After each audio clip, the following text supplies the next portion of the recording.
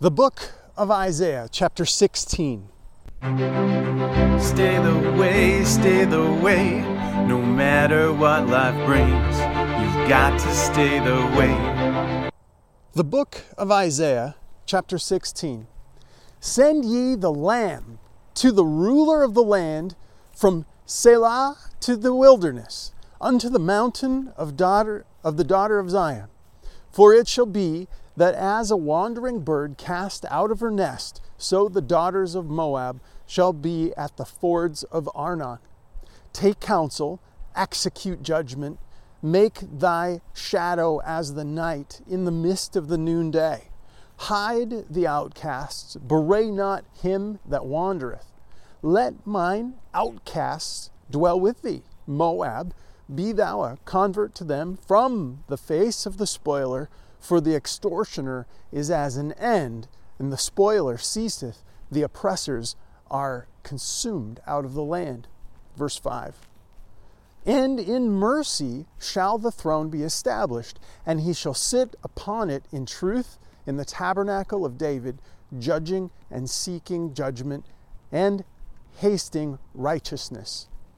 We have heard of the pride of Moab. He is very proud, even in his haughtiness and his pride and his wrath, but his lies shall not be so.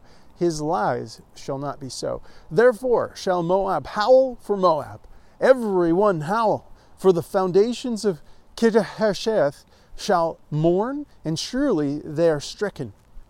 For the fields of Heshbon languish, and the vine Shimon, and the lords of the heathen have broken down the principal plants thereof, and they are all come unto Jezreel.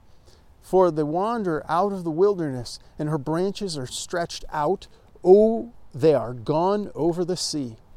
Therefore I will bewail the weeping of Jazer, and the vine of Sibah, and I will water thee with my tears. O Heshbon and Elah, for the shouting of thy summer fruits, for the harvest is fallen. And gladness is taken away, and joy out of the pleasant field. And in the vineyards there shall be no singing, neither shall there be shouting. The treaders shall tread out no wine for their presses, and I have made their vintage shouting to cease.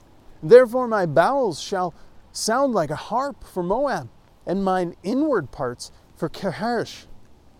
And it shall come to pass, when it is seen in Moab, is weary on the high place, that he shall come to his sanctuary and pray, but he shall not prevail.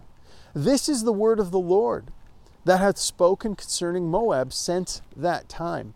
But now the Lord hath spoken, within 3 years, as the years of a hireling, the glory of Moab shall be contemned, and with all that great multitude, and with the remnant shall be very small and feeble.